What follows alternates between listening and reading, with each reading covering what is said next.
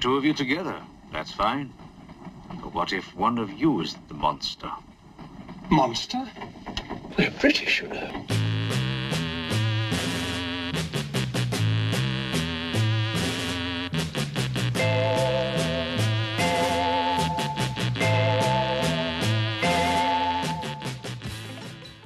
I'm Jeff. I'm Kia. And I'm Craig.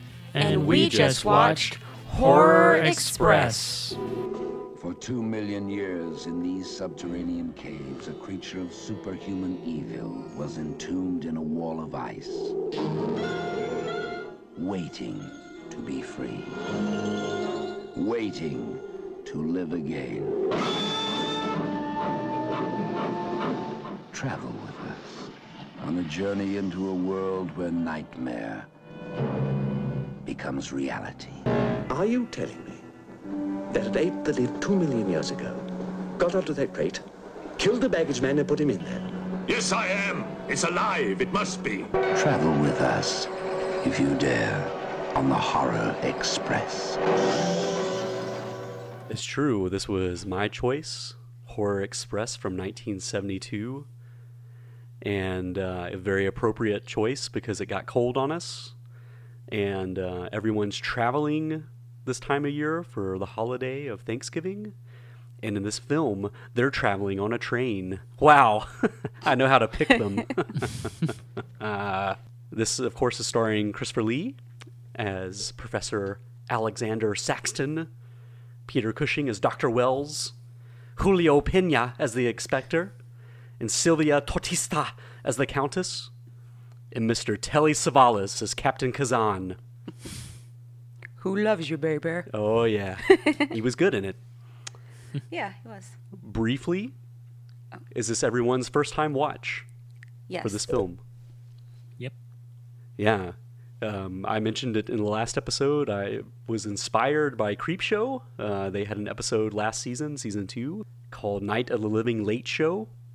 And it was written by Dana Gould and directed by Greg Nicotero. And it incorporated elements of this film in kind of a VR environment where a character from this TV show goes into this movie and interacts with the characters. And so it got me really interested in this movie, especially considering it was a Peter Cushing, Christopher Lee pairing, and they're not opposing each other. They're actually they kind of are a little bit. They're a little antagonistic, but they're not directly opposed to each other. So Yeah, it's like a friendly rivalry.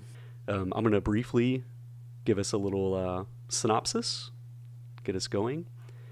While traveling on the Trans-Siberian Express, an anthropologist and his rival must contain the threat posed by the former's cargo, a prehistoric ape, which is the host for a life form that is absorbing the minds of the passengers and crew.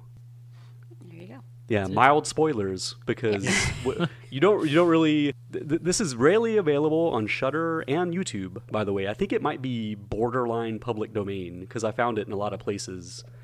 So readily available if you want to check it out before hearing us discuss the film. And it's also based on Who Goes There, the John W. Campbell short story in which The Thing from Another World is based on. So it's another adaptation of a source material we're kind of familiar with. Yes. So there you have it. I got it all out. I'm Jeff. No, okay. And we just summarized. Jeff, what'd you make of this movie? What's funny is you mentioned The Thing, and I thought about that when I was watching it. I was like, this is kind of similar to that, where it's like this entity is entering into different people's bodies, I guess. But you don't really realize that at the beginning, though. Like, or at least I didn't. When the caveman ape thing or whatever was unlocking the door, and he like bent the nail to pick the lock. I was like, wow, this is the smartest caveman ever. Like, how did he know to do this? But it explains later that it's because it's Yeah, well, and it absorbs the skills and memories of people it kind of makes eye contact with. So it absorbed the lockpick, the pickpocket. Their early. knowledge. Yeah. Oh yeah, good point. I didn't realize that the first victim was a pickpocket. Yeah. So There's a guy trying to break into the container, not knowing what was in it. So. Yeah. And it turns their eyes white. Yeah, it's pretty intense. It's especially for the era, for early 70s. It's pretty ghoulish and graphic. Yeah, and it makes their brains as smooth as a baby's bottom. I didn't know that. Apparently, brains are smooth until you get memories, and they get grooves on them. Yeah. Absolutely not true, but in the context of the movie, I guess it had to be said to sort of set up that minds are being erased. There's a great what do you call it? Autopsy scene where Christopher Lee and Cushing are examining a brain, and it looks completely smooth. There's no wrinkles or grooves in it like a normal brain in pop culture or real life looks like. Recently, we've become pretty big. Well, I've become pretty big Peter Cushing and Christopher Lee fan, and a Christopher Lee fan.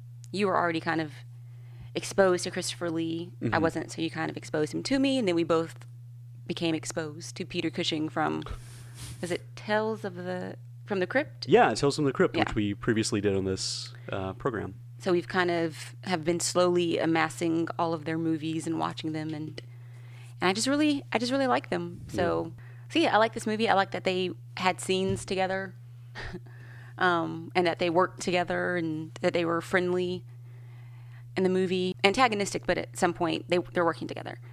And I like that. And I was surprised at where the movie went, because I think in the Creep Show, it shows the monster making contact with the first guy and then the bleeding coming from his eyes and his mouth. But I don't think, I might be misremembering, but I don't think in Creep Show it established that he was able to jump bodies. Yeah, it didn't go that deep into it. Creep Show, the main character is only really concerned with interacting with the Countess and kind of hitting on her. He's not really super worried about the supernatural elements and stuff like that. Yeah. So it doesn't really touch on it very much, which I really appreciated how every 15 minutes or so, I feel like this movie shook it up a little bit. You think it's like about one thing, and then it kind of elevates it where it's a totally different direction.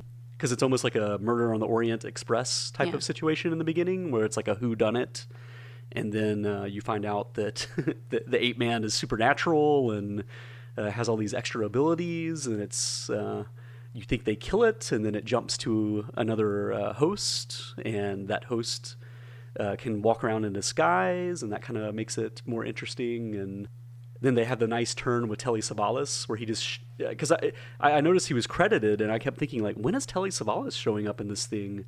And it's not until almost like the last act that he just shows up as a Cossack and boards the train. And that makes it like a totally different movie for a good 10 minutes or so. As Craig pointed out, he turned up as a Cossack from Brooklyn. He still has like kind of a New York-esque accent, it seems like, or that's how he's playing it anyway, where he's like, "Hey, how you doing? I'm a Russian." It's just kind of odd, but I mean, if he can't literally speak Russian in the movie, so fine. I guess it kind of is fine. Maybe he spent a lot of time in Brooklyn, and so his accents kind of became male. He was a Russian double agent in New York for a while, even though this is like taking place, I guess, in the 1880s, around 1906. 1906? Oh, yeah. I didn't know it was supposed to be that modern. I guess that makes sense with the autopsy stuff and everything. It's kind of slightly newer technology. I did like the monster initially, too, that it was kind of an ape man type of situation. For some reason, I went into it thinking that it was almost like a vampire. I don't know where I don't know if it was from Creepshow, the red glowing eyes or whatever, that I thought it was some kind of ancient vampire, but it ends up being something completely different. And like the source material, eventually it's revealed that it is an alien in origin, which again, I think heightens it in a nice way. And I guess we kind of discover that because Peter Cushing and Christopher Lee's characters realize that something's going on with the eyes. So at some point, the creature gets killed. Mm-hmm. They take out his eyes, and they kind of remove fluid from the eyes and put it under a microscope, and the fluid holds images that this monster has seen. Yeah. And images include like dinosaurs and the last person that he takes over and planet Earth. Yeah. Yeah. So, which completely holds up scientifically. You can do that. You can look at the fluid from someone's eyeball and look at it under a microscope. You cannot pick a movie like this apart. None of it holds up. Well, and it's an alien. It's alien origin, so maybe the fluids of this alien can transmute these things. I don't know. But it was great how like Christopher Lee and Peter Cushing, they play it so straight that you just believe it. Like there's never a moment where they go, quite curious, isn't it? Like they're just like, yes, we can see it. Oh, that cannot be a normal illustration. That's a literal image of the Earth from outer space. Like they say that because there are a couple of moments where they're like, ooh, a brontosaurus and a triceratops or something like that. And I'm like, yeah, drawings of them. It's not even like, it doesn't even look like real, animals or whatever. But I mean, I guess it was supposed to be the actual, like an encounter with an animal back in the day. Yeah, when the movie first started, I thought it was just going to be like this monster kind of running amok on the train, which I guess is kind of what they wanted you to think in the beginning. But as whatever this alien entity is, like keeps jumping from host to host, it like definitely becomes more interesting where the people on we as the audience know where the alien is, but the people on the train aren't aware of like who has this alien inside of them. Right. It's almost like Columbo in that aspect. It's like you're kind of just waiting for these characters to figure out what you already know, and that's kind of the fun of it because the inspector, the police detective that's on the train is the one taking over, and he has like a cool ape hand tell or whatever. But it's kind of cool seeing him trying to cover his tracks and get in the way of the investigation and kill people that are getting too close to the truth. And so having that knowledge actually kind of helps us as an audience, and it heightens the tension sometimes because you're like, oh God, so-and-so is alone with the inspector right now. Like, what's going to happen? Are they going to figure it out or whatever? I like the monkey hand as like the little, like, it doesn't really make that much sense, like why he would only have a monkey hand to kind of be like the indicator that he's taken over by the ape. Because I thought he was going to slowly start transforming to that person more and more. Which is what I think would happen, right? As he takes, this entity has been around for forever, as far as we know, and he inhabits various things. So you would think that he would look like what he last inhabited. But maybe it's a little bit like, the Thing, like John Carpenter's Thing, where this alien can just kind of mimic whatever it's kind of absorbed. It can try to mimic it, which again doesn't make that much sense that it would keep a monkey hand involuntarily. It did have like claws, so, and it did use that to scratch. So maybe it used that just as a weapon. Yeah, it kind of, because otherwise it would just be a man. True. That didn't have any maybe strength or maybe anything. it was like a purposeful adaptation. Good call, Kia. Thank you. You plugged that plot hole nice and snug.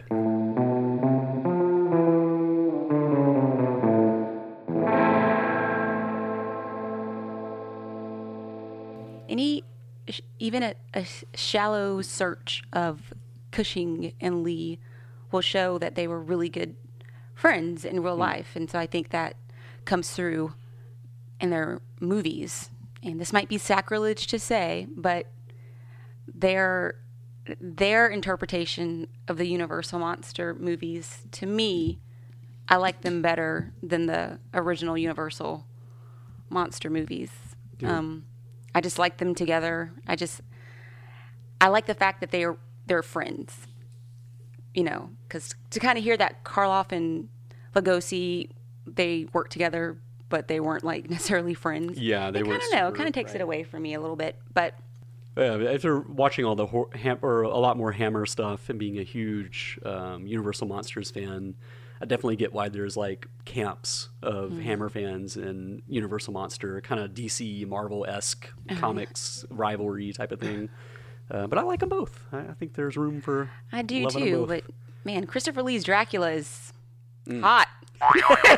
Yeah, Jeff, we were watching one of the later Dracula films with Christopher Lee and Peter Cushing called Dracula 1972 AD. And there was a moment where Christopher Lee is kind of seducing a woman. He's like alluring her, before he sucks her blood. And Kia was like, I get it. I get it. You know what I mean? It was cool. So, vouched by a 21st century woman, Christopher Lee. Sexy Christopher Lee. Yeah. Virile and potent. There are a couple of funny lines that I liked in the movie. Cushing's character has like a female assistant who's kind of like an older woman. Kind of looks just like I don't know. She's just kind of dowdy looking. Has her hair up in a bun, kind of short, older woman, but she's his assistant. And there's a younger lady that is a spy. That's an underlying story that's going on. There's a spy on this ship. There's a spy on this train. And she's younger, and she kind of implies that she might sleep with Cushing, kind of, because she needs a place to stay. Right. She's a stowaway. Yeah. So she's like, I'll make it worth your while, or something like that. And so there's a scene where they're eating together, and the older lady, for some reason, even though she's Cushing's assistant, is eating by herself at a different table. But Cushing goes over to her, and he says something like, I need your help with something. And the lady looks at the young lady, and she was like, at your age, I can understand why. And I just thought that was great. And then there's another scene where Cushing and Lee are together with another character. It might be the inspector or someone else. And that other character says something like, well, how do you know that you're not the monsters? And Cushing is like, we're British. And that was it. He was like aghast that they would even imply that either one of them could be the monster. So that's just, I really like it. And I like the turn at the end, right? So the alien jumps from the inspector to this Rasputin-like character. It's like a monk that's accompanying the Countess. Yeah, and I believe he starts off Christian, but I guess when he sees how things are going, he's like, I changed my allegiance. So come into me, Satan. He thinks it's Satan. He doesn't realize it's an alien. Yeah, he rejects the idea that it's an ancient alien. Yeah, he just thinks it's straight up Satan. And weird that he just kind of goes, like, flips one to the other, like, so quickly. Like, I've devoted my life to God. Never mind, it's Satan. Well, maybe he's one of those people that it's kind of like whatever is cool at the time. Yeah. Or, he's a poser. Wishy-washy. He's a poser. Or whatever, when confronted with a power that's super strong, you go, oh, well, I'm going to jump to this one because I don't want him to hurt me. And right. Whatever. He's not so big into the afterlife after all. He's like, I want to live as long as I can. And he kind of has more of a Satanist look anyway. Yeah. He's got that like Severus Snape kind of look. I feel like he has a lot of Christian rhetoric, but he has the personification of like a mystic or some kind of weird monk, crazy monk type of thing. Yeah. Mm-hmm. Yeah. So the alien jumps into him, ends up just massacring all the Russian Cossacks, including Telly Savalas. When he's confronted by Christopher Lee, and he's trying to convince Lee, let me live. I have so much knowledge. I can give you the cure for all these things. Mm-hmm. And for a second, I thought, oh, crap, Christopher Lee, because it looked like he was holding a gun on him, and it looked like he was kind of lowering it. And I was like, don't do it. You've been a good character this whole time. And he doesn't do it. And the alien, he awakens all the victims that are still on this train, that he awakens them, and they kind of become blind because their eyes are whited out. They become like blind zombies. So we didn't even realize that could happen, and that's like another turn in this movie. It was creepy. And there's a shot where it shows the Rasputin-like character standing over all the dead bodies, and it just kind of holds it there, and it was really cool. It looked like something from a Marilyn Manson music video or something. But I do think I love this movie. I thought it was really fun. But I do think, in an era of remakes and reboots and stuff like that, that this would be a cool remake. That I would like to see someone take this on as a modern film and play around with some of these ideas. And again, how it kind of heightens every 10 or 15 minutes. I think a cool director writing team could really even elevate this even more, a la kind of how John Carpenter did with A Thing from Another World. He makes it into The Thing in the 80s. I think there could be a similar update to this material where it could even be a more modern setting or a different place to place travel log to make it more interesting. But yeah, like in an age of remakes, I think this is one I'm surprised that no one's dipped their hand in to pull this one out. You know what the alien should have done? The alien should have inhabited the Countess or a very attractive woman, because it could have probably gotten away with a lot more stuff because no one would suspect it. That's a good angle. It never did inhabit a woman in the movie that I remember. Yeah, it did not. Yeah, and the remake could have Keanu Reeves as the the mystic. Yeah.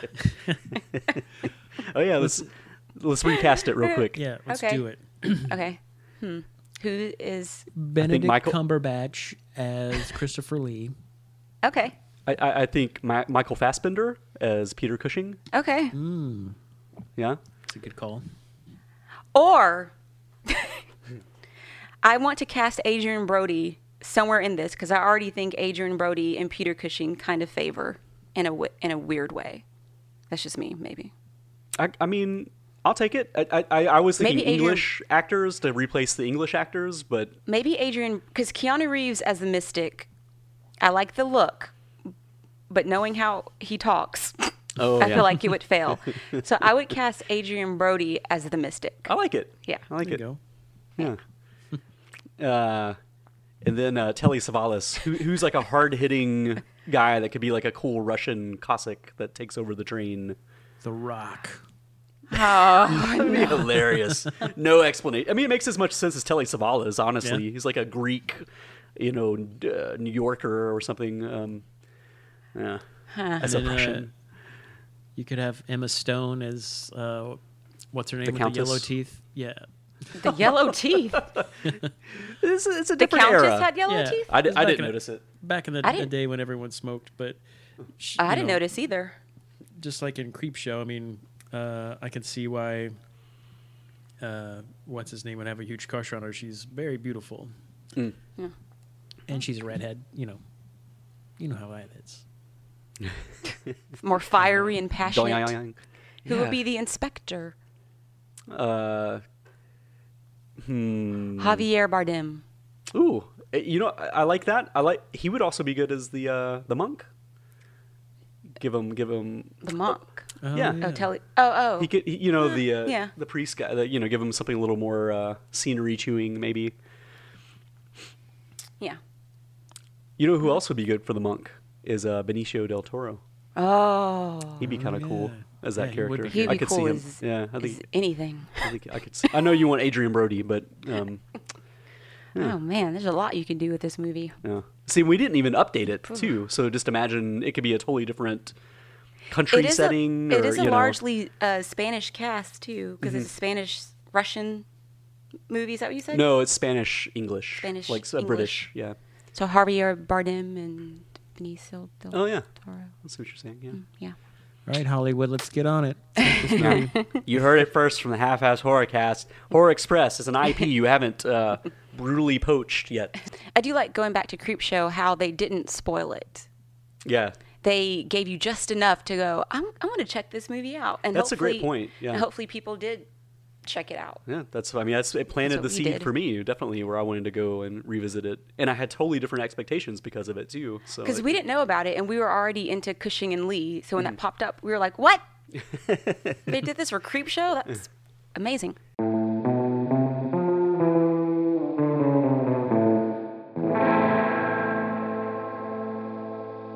Oh, you said the ending? Yeah, you said you wanted to talk about the ending. Yeah, it's just an interesting ending. So... I didn't get this when I watched it, so I didn't see how this happened. But when I went back and looked it up, I guess the superiors of the Telly Savalas' character messages, I don't know the words for anything, I guess a train station or something. Yeah, the destination point. Up ahead, and says, basically, reroute this train so that it goes off this cliff. Yeah, I which don't very think it convenient gives- that they had a train, like a segment that could just go to a cliff where it literally flies It's all the also way very off. dangerous to have a train track so close to just a cliff. That's what I mean. It's like, it makes no sense whatsoever. But And they just have train tracks that just go. yeah, Okay. Just in case we need it, we need to execute a shitload of people. Have this track go right off that cliff. Yeah. And these guys follow orders. I don't think the message is like there's a monster on board. Yeah, They just assume. He said it must be war, and they just. They briefly speculate. I'm like, why are we having to do this? Oh well, fuck it, and they just like pull the lever. They're like, And- that will kill everyone on the train. It's like, well, he said to do it. All right. Yeah, maybe some of these people are innocent. Whatever. Got to break some eggs. And thankfully, Peter Cushing and Christopher Lee, the Countess, and everyone else, because there's a whole bunch of people on this train, have made it to the back area of the train so they can release the front part of the train where all the zombies still are. Mm-hmm. And they go flying off the cliff. And our people, their train ends right at the edge of the cliff. It's very, Yeah, very convenient. yeah. But, and then it ends. But Good but ending. it was crowd pleasing though. I have to say, like No, in the moment, I didn't absolutely. really question it that much. I was kind of just enjoying it. You can't question anything. We've already suspended belief. Do you know what I mean? Right. Going into a movie like this. Yeah. If they find an ancient So. ape in Siberia and bring it aboard a train and it comes to life and starts taking over people, I guess you're not going to question a train going off track a little bit. So.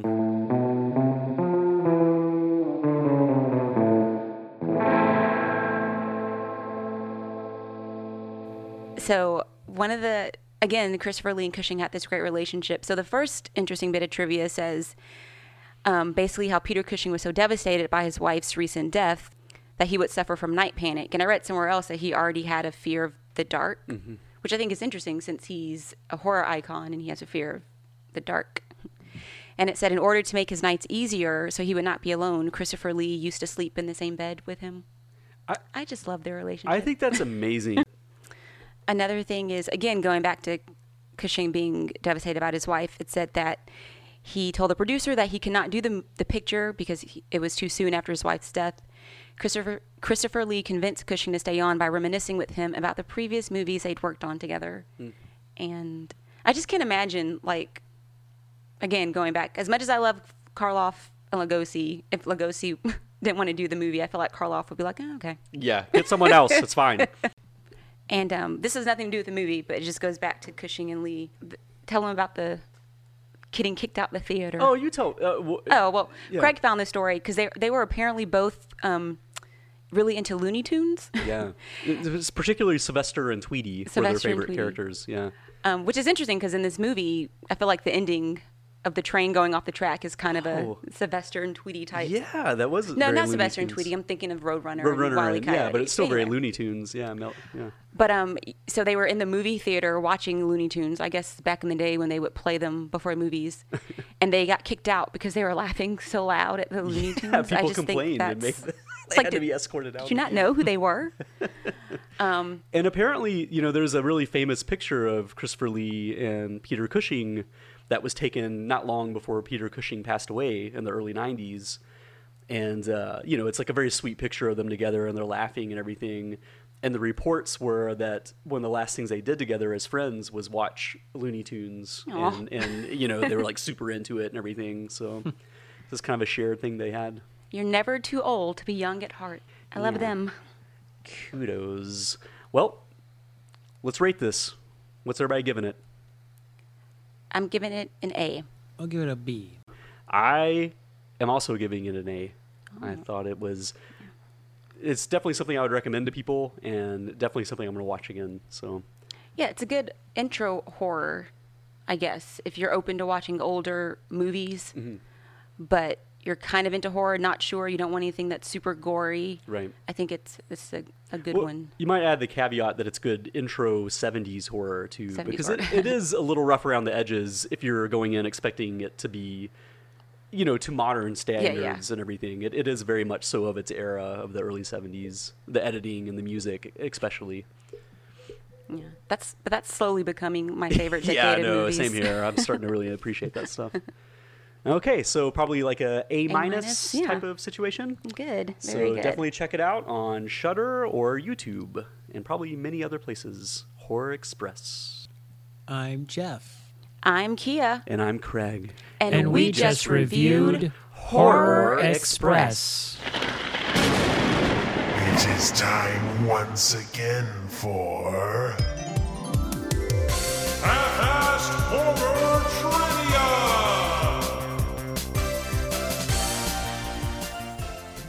So we do have some half-assed horror trivia. This is related to Horror Express and its cast members. And who wants to go first? Well, Jeff should go first because he won the last time. Fair enough. Jeff, you're going first. Question number 1. Who said, if I played Hamlet, they'd call it a horror film? Christopher Lee. Incorrect. Bah. Do you have a guess, Kia? Peter Cushing. That is correct. Okay. There are options to these, by the way, if you guys want to ask. Okay. This is a traditional trivia round. Question 2 for Kia. Appears on the cover of Paul McCartney's 1973 album, Band on the Run. Christopher Lee. That's correct. Question 3 for Jeff. Appeared on the front cover of TV Guide 5 times. And these are all actors from the... Correct. And there are Horror options Express. if you want to hear them. Yeah, hit me with the options. Okay. We have A, Peter Cushing, B, Telly Savalas, C, Christopher Lee, D, Julio Pena.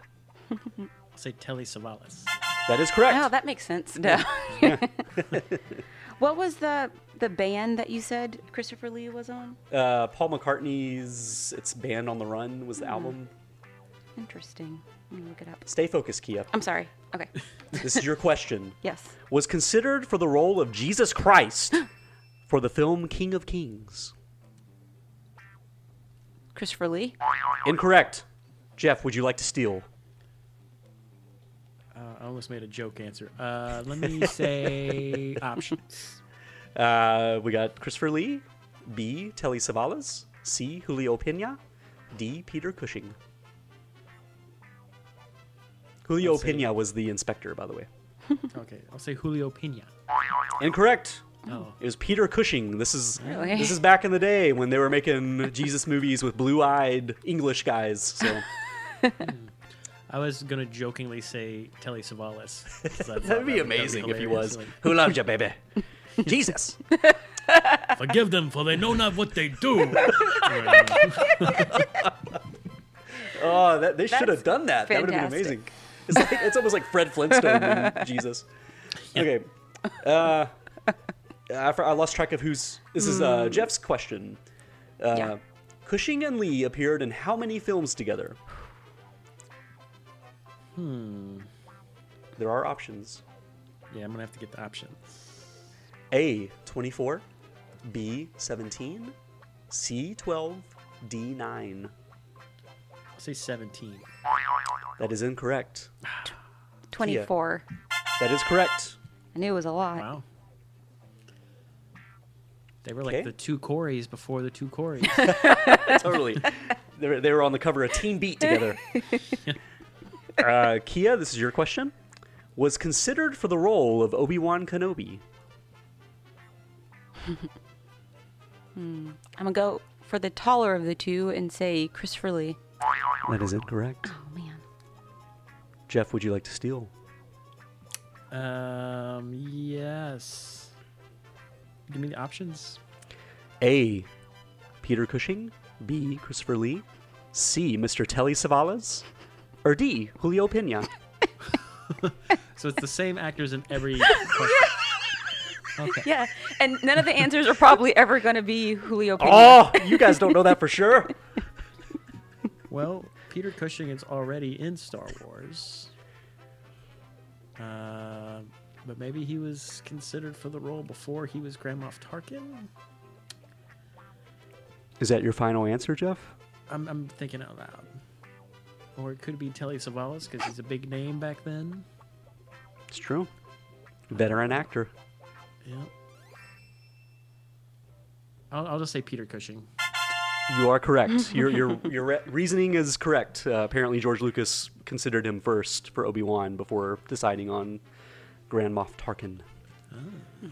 And coincidentally, Carrie Fisher talked about how it was really difficult to play against Peter Cushing because she was supposed to hate Tarkin and be like, "You scoundrel," and all this stuff, but he was so sweet on set, and he was wearing like slippers because the boots hurt his feet. So she was just like, he's like this wonderful grandpa type character. I can't be mean to him, you know? There's a cute like clip of a blooper between the two of them. Oh, really? Mm-hmm. I'll have to look that up later. This is Jeff's question. Was nicknamed Props because of his habit of frequently fussing with one object or another in ways that made sense in the story to give depth to a character? He liked to fidget with things and scenes. Julio Pena. You're correct. What? Yeah. Nope. Oh, I was about to say. Nope. Kia, do you like to steal? Cushing. It is Peter Cushing. That's actually something that I learned from see Dr. Gangrene, because he talked about that in one of his videos. He said if you pay attention to Cushing, he's in a majority of scenes, he's like packing a cigarette or playing with a watch, or he's always doing some business. Maybe that's why he's so good, because there's one movie, I think it's one of the Frankenstein ones, I think, where whenever he plays a doctor in any movie and he has to examine someone, even in this one, where he's looking at the brain, he always does it so perfectly. And maybe that's why, because he was so like anal about how he did things. And It's kind of like when you see actors in movies when they're driving in a car and it's obvious that they're just like way over exaggerating and stuff. He's like, Cushing is very meticulous about how he does those things, because he's like, oh, people are watching me, so he has like deliberate reasons why he's, you know, cutting something or what, you know. Yeah. So Kia, this is your question. How many times did Christopher Lee play the role of Dracula? There are options. Julio Pena. Can I have an option? Well, if I Yes. have options, it goes down to 1 point. It does, Kia, but you're well ahead, it looks like. I'm not well ahead. Well, you had a couple points. You can spare one. Oh, no. This ball's out then. Give me a number. Let's go. Let's go, Kia. 5. Answer me. 5 incorrect. Damn it. Damn. Jeff, how many times did Christopher Lee play Dracula? Options. A, 8 times. B, 10 times. C, 13 times. D, 17 motherfucking times. 17 motherfucking times. Incorrect. Oh. 10 times even he Dang. played Dracula. Still quite a few. I was half right. Okay, this is a question for Kia. No. No, Jeff? Yeah. Sorry. Yeah, he just stole. Tried to steal. Jeff, which actor was at one time a neighbor of Boris Karloff? What? Which Horror Express actor broke bread with Mr. Karloff? He's going to say who? Telly Savalas. Incorrect. Oh, Man. Good guess. Julio Pena. I'm gonna be careful. With Karloff. Christopher Lee. That is correct. They became very friendly with him as Amazing. couples, like he and his wife and Karloff's wife. Was you know. Karloff and Lee ever in a movie together? Yes. Were Karloff, Lee, and Cushing ever in a movie I together? don't know for sure off the top of my head. I'm not sure. Probably. But Karloff, Lee, and Vincent Price were in a movie together, but they didn't have any scenes together. Well, they did. Anyway. Let's continue. This is a question for Kia. Yeah. This is the final question, by the way. Is it? Which Horror Express actor turned down the role of Dr. Loomis in Halloween? I know this one. Julio Pena. I know this one too, Yes. and it's a trick question. Is it now? Yeah. Perhaps you'd like to hear the options, or you could just blurt it out. I'm if going you to know say it. Cushing and Christopher Lee. It is correct. They both turned down the part. Christopher Lee regretted it in later years. He really wished he had played that part.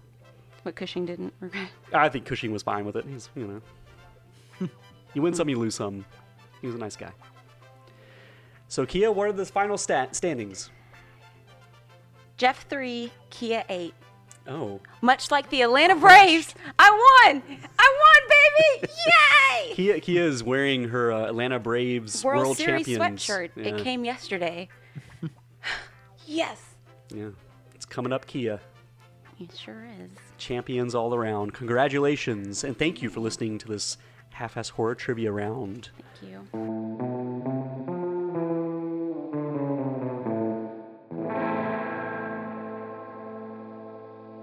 We like to close every episode of the Half-Ass Horrorcast with What's Making Us Scared, in which we talk about things in the horror genre that are making us excited, disgusted, a myriad of emotions. Kia, kick us off. What you got? I'm excited about an upcoming book that's supposed to come out in July of next year, and it's a Grady Hendrix book, and I've mentioned Grady Hendrix 1,000 times on this podcast because you're an early adopter of a guy that's blown up recently. Love all of his books that I've read, my favorite being My Best Friend's Exorcism, which I'm hoping will eventually be made into a TV show or a series of some sort. But the book that's coming up is called How to Sell a Haunted House. I don't think much is known about the book, but the title sounds amazing. It sounds fun. I feel like he's kind of like Joe Hill, but more fun. Yeah. Like Joe Hill is more serious. He kind of takes after his Stephen King a little bit more.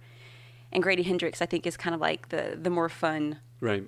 And he's hitting author. a stride of a book a year, it seems like. He's pretty prolific for a modern author, because most people take, it feels like 3 to 5 years to come up with a novel nowadays. Like if you're using Joe Hill as an example, for instance. Cool. So what's it called again? How to Sell a Haunted House. Ooh, very nice. Very nice. Jeff, how about you? What's making you scared? This past Tuesday, I went to Disneyland, and Terrifying. I got to ride the Haunted Mansion with the Nightmare Before Christmas overlay for the first time. That was really cool. But also, while I was there, it kind of got me thinking, like, there should be a theme park that's like a Halloween theme park. Mm-hmm. And you've got, like, you know, Halloween characters in costumes walking around and, like, just, like, done up really nice. And so I started thinking, like, if there was a mascot for a Halloween theme park, what would it look like? So I drew this little pumpkin head guy, and it's on my Instagram, at Creatureville Art. I'm showing Kia right now. That's awesome. But, it's super cute. Oh, yeah. Yeah. But it got me thinking, like a long time ago, you and I were kind of brainstorming, and you kind of had this idea of, like, you should come up with, like, characters that are like the what do you call it? Like the citizens of Creatureville. Mm-hmm. So I was like, oh, this guy could be like the first character of that. So I've been trying to, like, I don't know, make up my own kind of Halloween-y characters. I don't know what I'm going to do with them other than maybe just use them as, like, branding for my art stuff. But I mean, you never know. Maybe someday you can have, like, a dedicated website for Creatureville that has, like, a map and, like, all these characters in different areas of the map, and you can click on it and it'll bring up new, you know, elements of whatever Creatureville is, you know, whether it be a web shop or a video or whatever, you know what I mean? And I mean, it could be really cool, interactive, That's you know, a good way idea to too. Nice. You're the idea man. Now Let's do it. You're being way too gracious. So yeah, Creatureville on IG, and I think that's the only place you do Creatureville right now, right? You have YouTube sometimes. Yeah, correct? I haven't really updated the YouTube channel in a long time. It's making videos of like the process of doing artwork is a whole project to itself. Yeah. So it's kind of like doing two different projects at once, and it's a lot of work to get it all done. But I've been secretly working on a video that I haven't told anybody about. Ooh, fancy. Well, but I didn't want to tell anybody because I didn't want to, like, not finish it, and then people be like, "Hey, what happened to that video you said you were going to make?" But I'm still working Very on nice. it. Very nice. But you also have Etsy too, right? So there's Creatureville art on Etsy and Instagram if you want to check it out for yourselves as a listener. What's making me scared is our fourth member. He's actually only been on the podcast twice, I think. for the Black Christmas special from a couple years ago, and he accompanied us for the Halloween 3 screening. My good friend Adam. He moved almost next door to us. He's in the subdivision right next to where Kia and I live. We're separated by a strip mall. That's the only thing that kind of is in between us. So Adam and I are going to take advantage of that and do a monthly podcast that'll be in the Half-Ass Horrorcast feed, and we're calling it Holler Kings.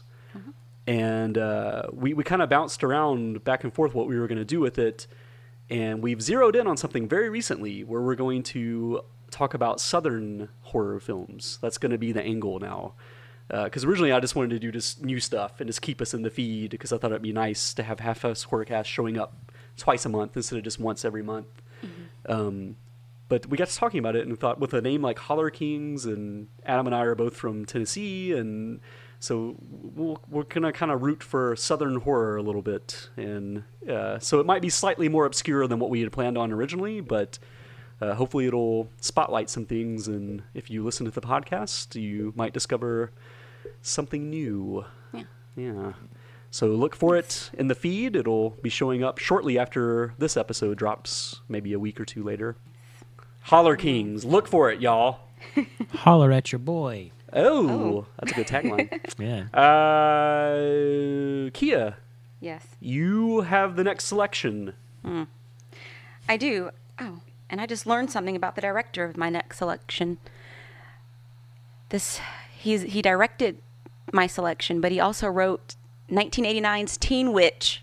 Oh! Which is an amazing movie that I've wanted to pick for the podcast, but I feel like Jeff would leave if I did, so I don't know. He would just flip his table. I feel like you would leave if I picked it. So. No, I actually started watching that recently. Did you really? Yeah. What did you started? You didn't finish? No, well, I had a friend over who was like, we should watch Teen Witch. And then we started watching it, and then started doing something else. Oh my God. If you do watch it, please let me know what you think of it. Because I don't know if I'll ever pick it or not, but I might. But anyway, so my selection is also very obscure. It's from 1980, and it's called Fade to Black. It is available on Shudder. It is on Shudder, yes. It's available on Shudder. So very obscure, but Craig and I came across it, gave it a shot, liked it, and said we should do this for the podcast. So I'm picking it for the podcast. Yeah. Fade to Black on Shudder. Cool. Thanks for listening, everyone. Thank you. Goodbye. Thank you for listening to the Half-Assed Horrorcast. You can find us on Instagram at Half-Assed Horrorcast, Facebook at Half-Assed Horror, Twitter at HA Horrorcast, and you can send us an email at halfassedhorrorcast@gmail.com or visit our website halfassedhorrorcast.com.